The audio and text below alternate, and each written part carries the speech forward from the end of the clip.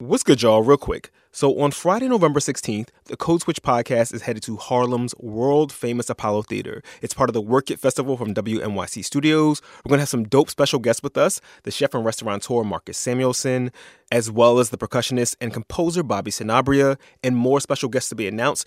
You know that you want to come and kick it with me and Shireen, so you should do that, and here's how. Go to workitevents.com. That's WERKIT events.com. A heads up, the following podcast contains language that some people may find offensive.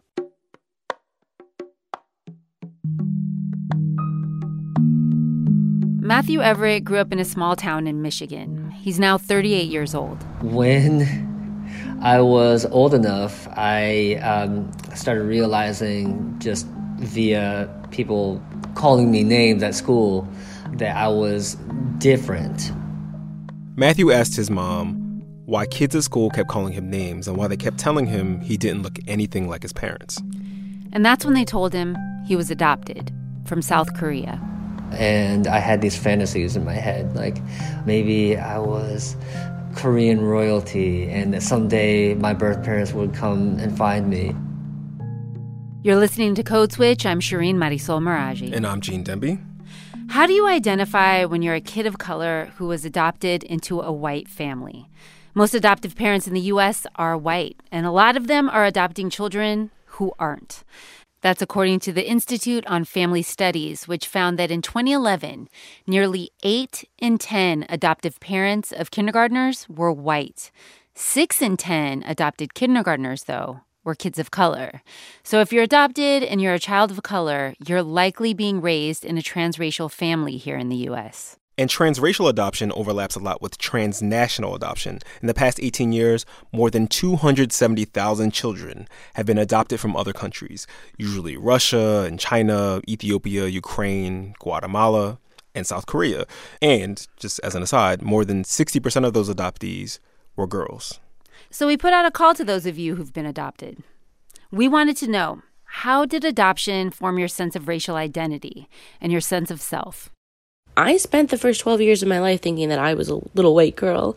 And when I found out that it wasn't just a revelation, it was an identity crisis. So really, I think it's kind of a lack of identity that ties transnational adoptees together. The narrative about my adoption was really centered around my mom being a savior. My language, my mannerisms, my experiences are all informed by the white family I grew up with. You told us you feel alone and want to know if there are other people like you out there.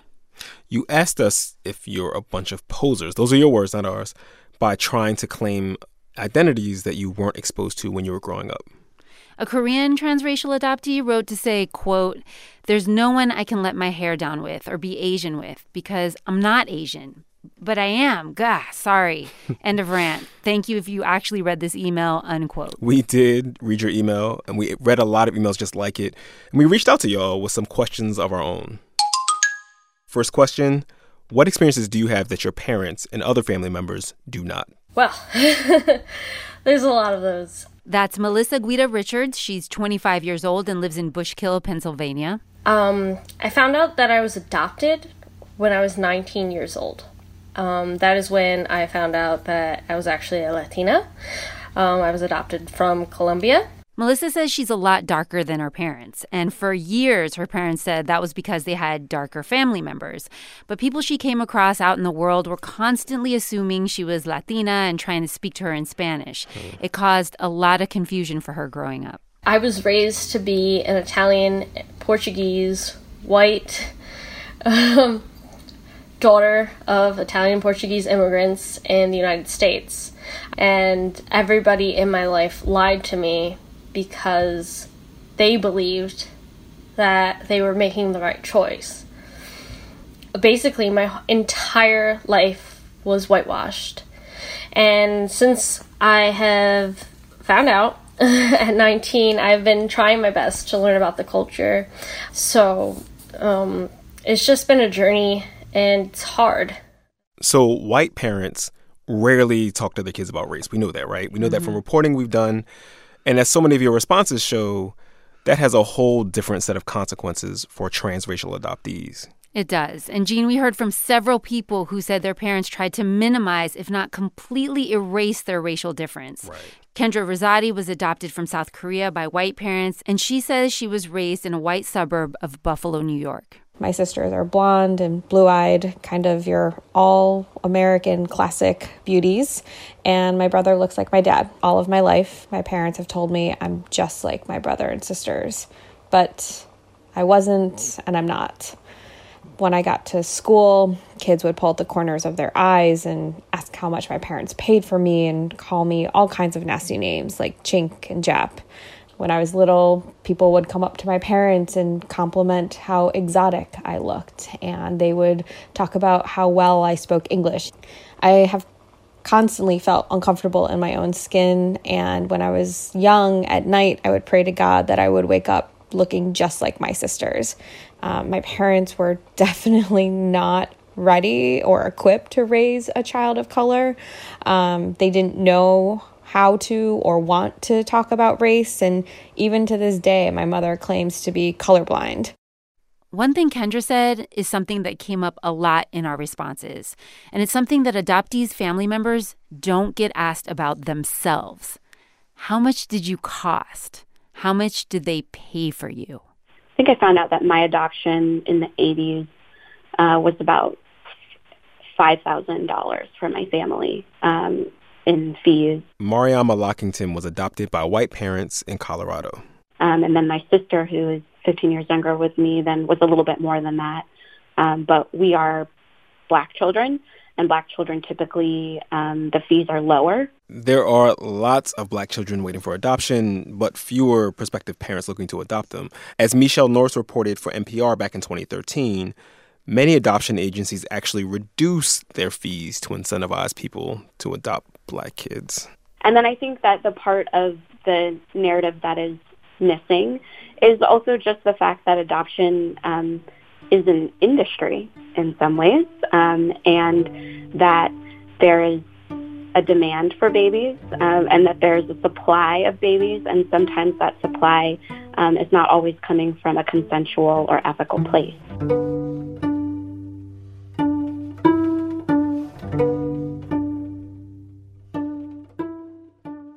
Question number 2 that we asked adoptees. What's missing from mainstream conversations about adoption? What's missing is the voices of adult adoptees like myself and birth mothers. That's Rebecca Sung Bickley. I see stories about adoptive parents who have had to go through various ordeals to adopt their children or raise them. But centering this conversation on one perspective when there are really 3 parties involved in every adoption is limiting the public understanding and perception of adoption. 3 parties: birth families, adoptive families, and adoptees. My name is Sarah Idzik. I'm 32 years old, and I'm from Chicago. Sarah says she was adopted from Korea and grew up in a white family in a white community.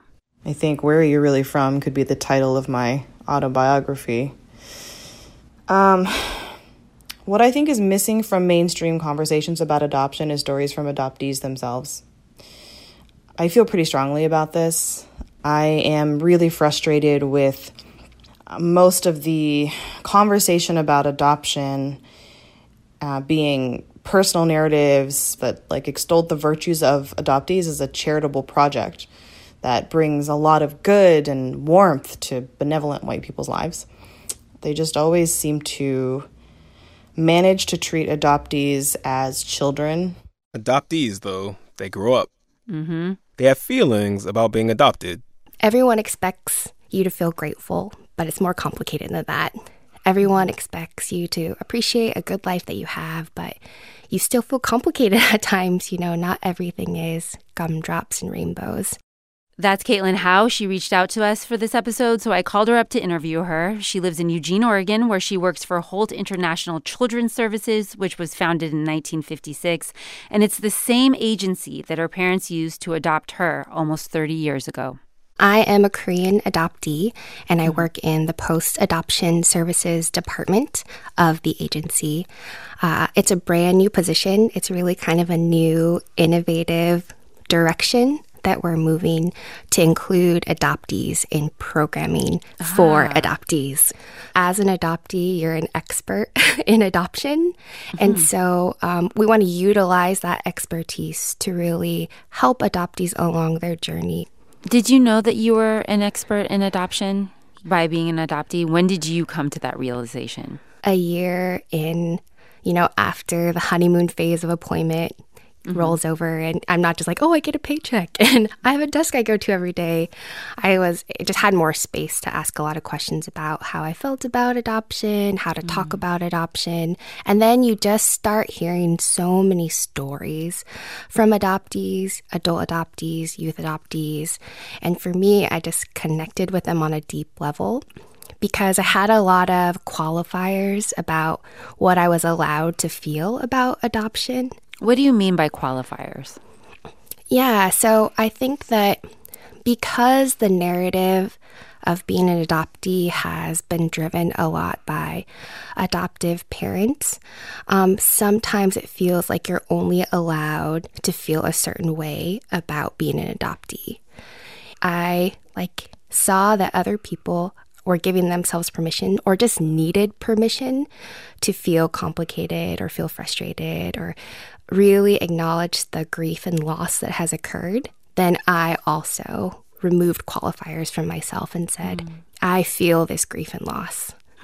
What have you done specifically to, address these issues that you're talking about and these issues that adoptees have brought up to us, feeling isolated, feeling like they never had a real chance to get in touch with their birth culture? What have you been doing in your job to make these adoptees feel like they're not isolated and they do have a connection to where they are from? I think what I've actually seen, Shireen, is that it's not... I think that there is this assumption that the longing is for birth culture, but a lot of the times it's a longing for deep connection to people that are like you. So I think that happens in a couple ways through the work that I've done. One is that we have adoptee camps. They started out as heritage camps that focused on Korean culture. But the realization happened that there are adoptees from all over the world now in the U.S. and they want community. So it turned into a whole adoptee camp. And within that camp, we all of the counselors are adult adoptees, which is a super powerful testament to young people to see someone that you recognize something familiar in with yourself. And so we do something called cabin talks. So there's a topic of the day. And I remember the first year that I was a counselor, we were sitting around and there was domestic adoptees and there was adoptees from China, Korea, Ethiopia. And we were all sitting around and everyone was just sharing their birth story. And for us, birth stories are pretty traumatic stories, For one girl, it's like, all I know about my birth is I was abandoned in front of a government building in China. That's extremely traumatic if that's your first known existence. But what was amazing about sitting in that circle is we went around the circle and everyone shared something pretty similar to that. And so in hearing those stories, that adoptee knows that she's not alone in that grief. These adoptees, who I'm assuming are all youth, right, that are going to this camp? Okay. Right. Yeah, and 9 to 17. They are just so hungry for a place where there are other kids who are in the exact situation that they are in. And that almost in and of itself, that is their identity, which I feel like we don't talk about. Yeah, I agree. Because I think it comes back to that expectation that it's all about birth culture. It almost feels like you're an adoptee first, and then your qualifier next will be the country that you're adopted from. So then the point of connection starts at being an adoptee. It seems obvious now that you said it out loud, but I never really thought about it like that. I was actually at a conference this past weekend. It was the Korean adoptees of Chicago through this annual conference. But that was the first time in 29 years that I've ever sat in a room of entirely Korean adult adoptees. And it was extremely emotional. And I just remember during the closing ceremony, one of the adult adoptees was on the stage and they made the remark that, you guys are my homeland. And I think that really hit something deep inside of me, because it is just like we kind of feel, or we can have that feeling like we're not really Korean for all intents and purposes. And we're always recognized as a foreigner in the States. So where is our homeland as adoptees? And for a lot of adult adoptees, I think they find that in each other. Caitlin Howe is the Adoptee Program Coordinator for Holt International Children's Services. Thank you so much for being here. Thank you so much.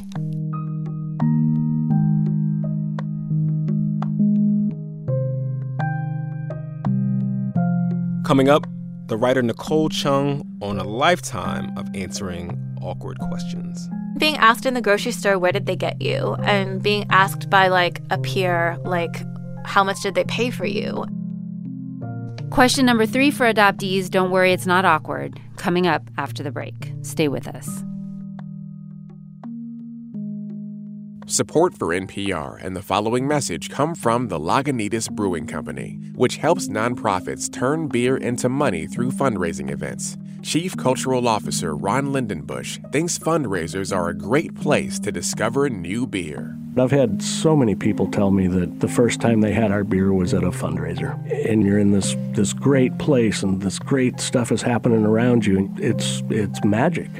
To learn more, visit Lagunitas.com/community. Support for this podcast and the following message come from Hinge, a community of authentic and thoughtful people seeking quality relationships. Hinge considers all the fish in the sea and recommends one highly compatible match every day. Download Hinge in the Apple Store or Google Play. I have a dream. I have a dream. Let freedom ring. Let freedom ring. We are the ones we've been waiting for. Then it's time for victims to be the change that we need to see. From the American colonies of the 18th century to the resistance in the 21st, this season on The Thread, we unravel the history, the pride, and the power of nonviolent protest. Subscribe now to The Thread on Apple Podcasts or wherever you listen. Gene. Shireen. Code Switch.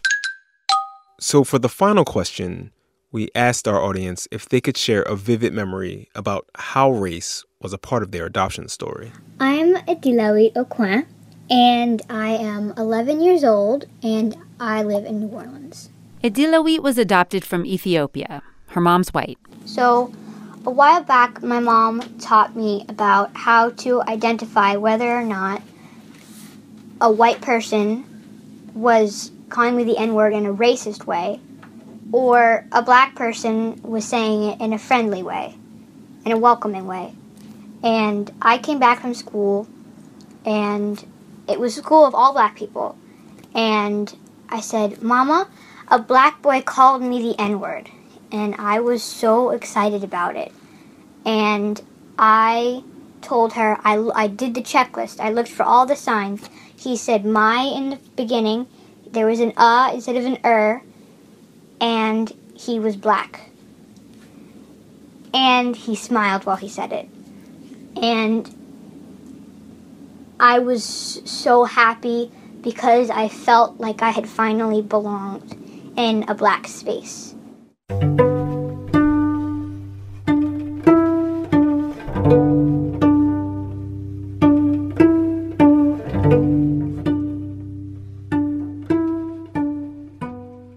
One person who has spent years and years thinking and living and writing about the transracial adoptee experience is Nicole Chung.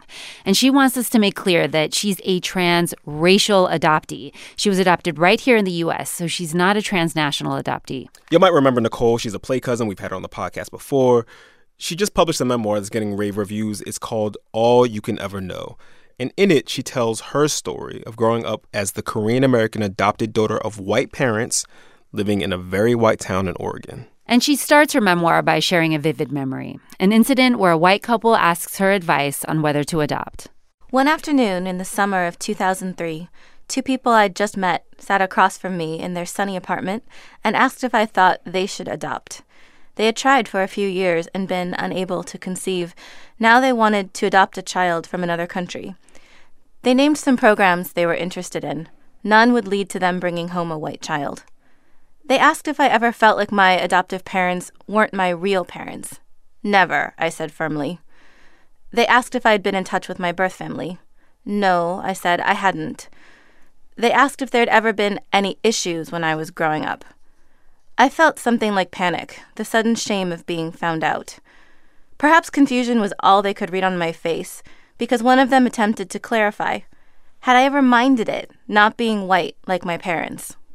Our teammate Kat Child sat down with Nicole to ask her about that memory and how her thoughts and feelings about it have changed in the more than 10 years that have passed.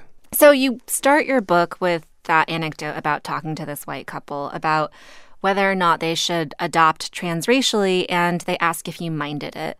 And you describe this burden to, make them feel comfortable, maybe to encourage them, and you felt very conflicted.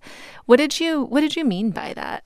I think at that point in my life, I did certainly feel the social pressure a lot of times that I think people of color feel in in company with white people to sort of make them feel comfortable or sort of minimize either racial difference or racism itself. But at that point in my life, the biggest factor in that conversation was my own discomfort. I had never thought about it in terms of whether I had minded it or not. I had never, actually that particular question in that form had never been posed to me. Yeah. Did you mind it? That's so specific. It was. I was like, well, part of me was like, what did it matter if I minded? It's just the way it was, and it was not something I grew up questioning. It was my default. Right.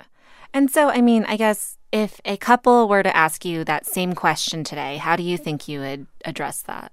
It's such a good question. I say this in the book, too, and I've said elsewhere. I think at that point in my life, I was still kind of thinking of adoption as this, overwhelmingly good, always positive thing. And I think it can be a great and very positive thing, for families and for kids. I think, though, I don't think of it in sort of those simplistic terms anymore. It's less, is it good or is it bad? Is it right or is it wrong? I try to sort of take a different view and ask, are people going into this realistically or kind of unrealistically? Right. Are they really interrogating their own sort of lives and thinking about what it would be like to be a person of color intimately in their life? For you, being a transracial adoptee, identity came about in a different way. Mm-hmm. How did you start thinking about your identity? I think like most people, I sort of thought about it a little bit off and on all my life. Right. Honestly, probably the first time I was really confronted with the reality of what being Korean in my family and in my town meant was childhood experiences of racism. It was not something I had the words for at the time. I really thought of racism as something that, again, this is how it was taught to me at 7, 8, 9. That's all in the past. We've moved on. And also, racism is only the terrible, bad, really violent kind. Right. And we've definitely moved past that. So I didn't have the words to describe being called a slur at school as racism. It wouldn't have occurred to me to call it that, even though, of course, that's what it was. And it happened for years running. And I remember feeling really hesitant to share that with anybody. I fundamentally understood at that age that was not something that my white parents would have experienced, for example, or my white teachers. It wasn't just that I felt ashamed, although I did. It was that I had no idea how to tell them what had happened. One of the things I was wondering is, how do you specifically teach your daughters about racial identity? That's so difficult. Yeah. I think one way is just telling them this story, my story, and being really upfront and honest about it. I'm so thankful that to have a close relationship with my biological sister, who they've always known. So she is much more connected, right, to our Korean heritage than I am. And there are things that she can more easily share with my kids, or things that she can share with me and that I can share with them, everything from cooking to traditional dress to I had started taking some Korean lessons, and I wanted to share that with my older daughter because she really expressed an interest. Just little things like that. At the same time, I worry all the time it's not enough. There are great things in their lives that they'll experience because I'm adopted and because they have a lot of different families that love them. I don't know, I will always feel a little bit more of a cultural disconnect maybe than I would have otherwise, and so that gets passed down. I do think a lot about that, and I don't know what I can do about it. There there are things I can do to mitigate it, but I'm never going to be able to, like, be Korean, right, in the way that I would have been maybe if I'd been raised by my birth family. Thank you so much for your time. I really appreciate you being here. Thank you so much for having me on. It was such a pleasure.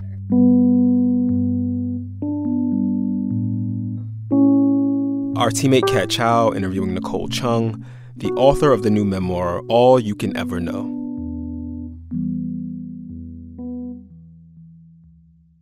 Remember Matthew Everett from the top of the episode? I had these fantasies in my head, like maybe I was Korean royalty and that someday my birth parents would come and find me. He was adopted into a white family and was raised in a small town in Michigan. And he told us that his most vivid memories from childhood were of the racism he encountered growing up. That racism, he said, is why he left Michigan and moved to New York. He now lives in Oakland, California, where he feels more comfortable and less isolated.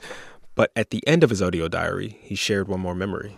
My mom brought me to a Korean festival every year, and she was trying her best to immerse me in Korean culture. Although she was a white woman, she learned Korean lullabies to sing to me as a kid, and she also learned how to cook Korean food for me. And so she tried her best to let me know, hey, yeah, you are Korean and you're American and you're part of our family and we love you.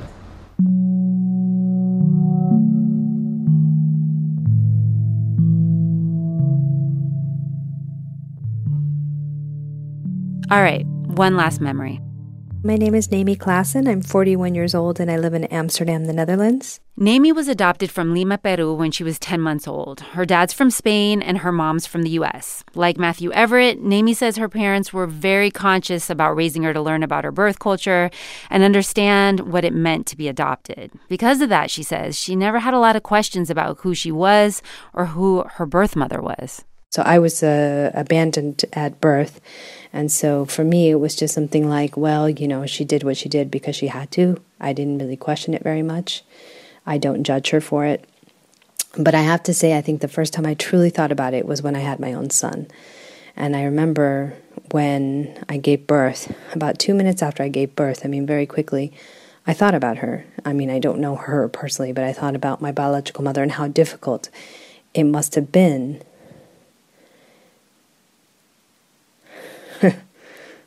How difficult it must have been. So that is the first time I ever truly thought about what she might have gone through.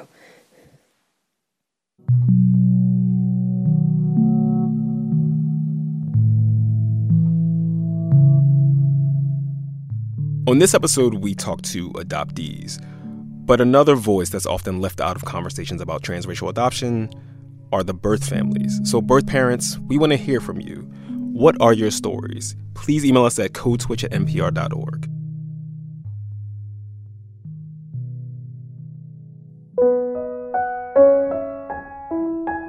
And that's our show. Follow us on Twitter. We're at NPR Code Switch. You can always send us your burning questions about race in a tweet or an email with the subject line Ask Code Switch.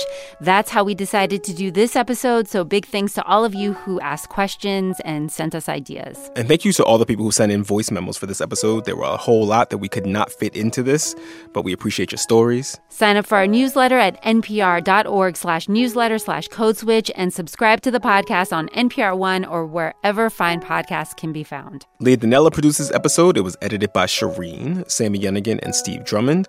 A shout out to the rest of the Code Switch fam: Karen Grigsby Bates, Adrian Florido, Maria Paz Gutierrez, Kat Chow, and Walter Ray Watson. Our intern is Andrea Henderson.